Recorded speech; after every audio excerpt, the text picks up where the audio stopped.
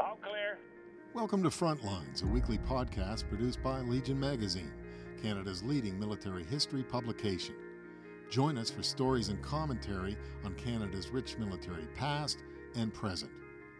I'm Stephen J. Thorne, and today we look at the last days of the Wolves of the Sea, the U-boats of the Third Reich. It was a cloudy afternoon on May 10, 1945, when 4 Canadian Navy ships intercepted U-889, some 250 kilometers southeast of Cape Race, Newfoundland. The patrol aircraft that discovered the steaming German submarine circled overhead. The war had been over less than a week, and all German U-boats had been ordered to cease offensive operations even before the surrender was formalized. Almost 3/4 of the U-boat crews had died during the war, an unheard of 28,000 of 40,000 men, many of whom fell victim to technologies that outpaced their own. The surrender order no doubt came as bittersweet relief to many in a service that had diminished from primarily volunteer to increasingly pressed crews. To all U-boats, said Naval High Command on May 3rd, by the acceptance of unconditional surrender, all German vessels of war are to discontinue unconditionally sinkings of ships and destruction of military and non-military installations and plants in the whole operational area of the German Navy. Violations, said the order, mean a serious offense against the express will of the Grand Admiral and will bring serious consequences on the German people. There were 156 U-boats at sea when the order came down. They were initially told to repair to Norway, unseen, under absolute security. The secret plan was to scuttle the lot to keep them out of Allied hands. While it failed to match the development of Allied sonar and long-range aircraft, the German undersea fleet had technology superior to virtually any in the world at the time. As a result, many U-boats were destroyed or damaged beyond repair by their crews' own hands in German waters during the first week of May. On May 1st, 3 were wrecked at Warnemund on the Baltic coast. On May 2nd, another 32 were scuttled at Travemund near Lübeck. On May 3rd, 39 were destroyed, 32 at Kiel and 7 at Hamburg. And on May 4th, 2 were scuttled in the Kiel Canal and 2 at Flensburg. That same day, May 4th, the Supreme Allied Commander, General Dwight D. Eisenhower, allowed German forces in Northwest Europe, including naval forces, to surrender to British Field Marshal Bernard Montgomery. Montgomery insisted that the Kriegsmarine, including the U-boat arm, surrender intact, effective the following morning.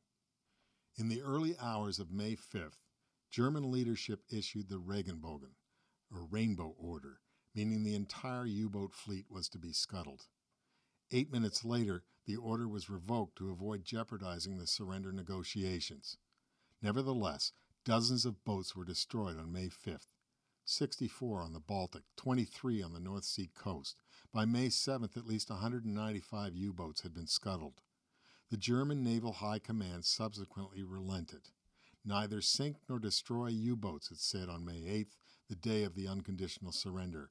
Only through them can hundreds of thousands of German lives be saved. At least 150 U-boats were surrendered to the Allied navies, either at sea or at their operational bases. The last message from Admiral Karl Donitz, their longtime commander and now Hitler's replacement as Führer, was simple and direct. After an incomparably heroic struggle, you have laid down your arms, he signaled on May 10th. You have accomplished unheard-of deeds. You still have to offer to your fatherland the greatest sacrifice of all by executing unconditionally the following instructions. Thereby, you will not be staining your honor, but by doing so, you will dispel very serious penalties for your homeland. It took 2 passes by an RCAF Liberator before U-889's crew hoisted the black flag of surrender 3 days after Donitz's message. The aircraft crew was arming depth charges and setting the bomb site when the German crew gave up. The Liberator stood by until the Canadian ships appeared about an hour later. Commanded by Captain Lieutenant Frederick Breuker and crewed by 4 officers and 44 enlisted, The vessel was to be taken to Bay Bulls, Newfoundland. But the orders changed, and the Type 9C-40 U-boat, slightly larger than its predecessor, the 9C, was ordered into Shelburne, Nova Scotia, where its crew could be taken for interrogation and higher-ups could inspect the sub's new generation hydrophone gear and acoustic torpedoes. Commissioned at Bremen, Germany, just 9 months earlier, the boat itself was so new it had never fired a shot in anger. Bruegger officially surrendered on May 13th off the Shelburne Whistle Buoy, 10 kilometers from the anti-submarine boom gate. He and his crew were taken off the sub and transferred to Halifax, where they were interned at the Naval Dockyard. The submarine was commissioned into the Royal Canadian Navy the following day. U-889 would become one of 10 U-boats allocated to the United States as part of the Tripartite Naval Commission in Berlin in November 1945. The Canadian steaming crew sailed 889 into Portsmouth, New Hampshire on January 11, 1946, where the vessel was paid off by the RCN and immediately commissioned into the U.S. Navy. Further experiments were conducted on its equipment off Florida and in the Caribbean before 889 was scuttled in December 1947, one of 116 U-boats the Allies destroyed after the war. Among others taken off the East Coast was U-190, which met the Canadian frigate HMCS Victoriaville 800 kilometers off Cape Race on May 11th. The sub's crew was taken prisoner, and it was escorted into Bay Bulls under Canadian command. With 2 sinkings on its record, including HMCS Esquimalt at a cost of 44 Canadian lives, U-190 was formally commissioned into the Royal Canadian Navy on May 19, 1945. Its first assignment was a summer 1945 tour of communities along the St. Lawrence River and the Gulf of St. Lawrence. Based in Halifax, the boat became an anti-submarine training vessel for the next year and a half. 190 was paid off on July 24, 1947. It was painted in red and yellow stripes, then towed to the spot where it had sunk Esquimalt off Halifax Harbor.